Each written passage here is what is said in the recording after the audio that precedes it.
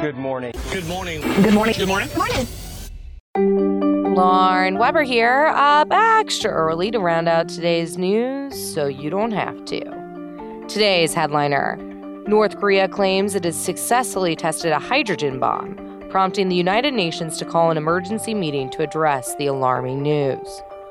President Obama tearfully presented his plan for more gun control yesterday. Check out the morning email for more details on the particulars in his executive actions. El Nino has already hit California, and it's looking dicey. The country's in for quite the storm this year, folks. And turns out the car isn't dead yet.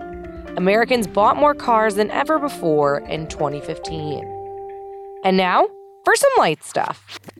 Based on the novel on Twitter from CEO Jack Dorsey, it looks like the social network is expanding the number of characters you can tweet. The possibilities are endless.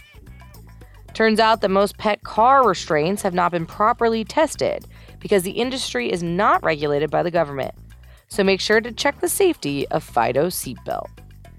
Midnight munching isn't only bad for your waistline, it's destroying your memory. Just one more reason not to reach for the ice cream after midnight in 2016.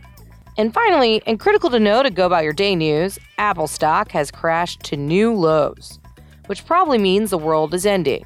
You've been warned. Good luck with your Wednesday. You'll probably need it.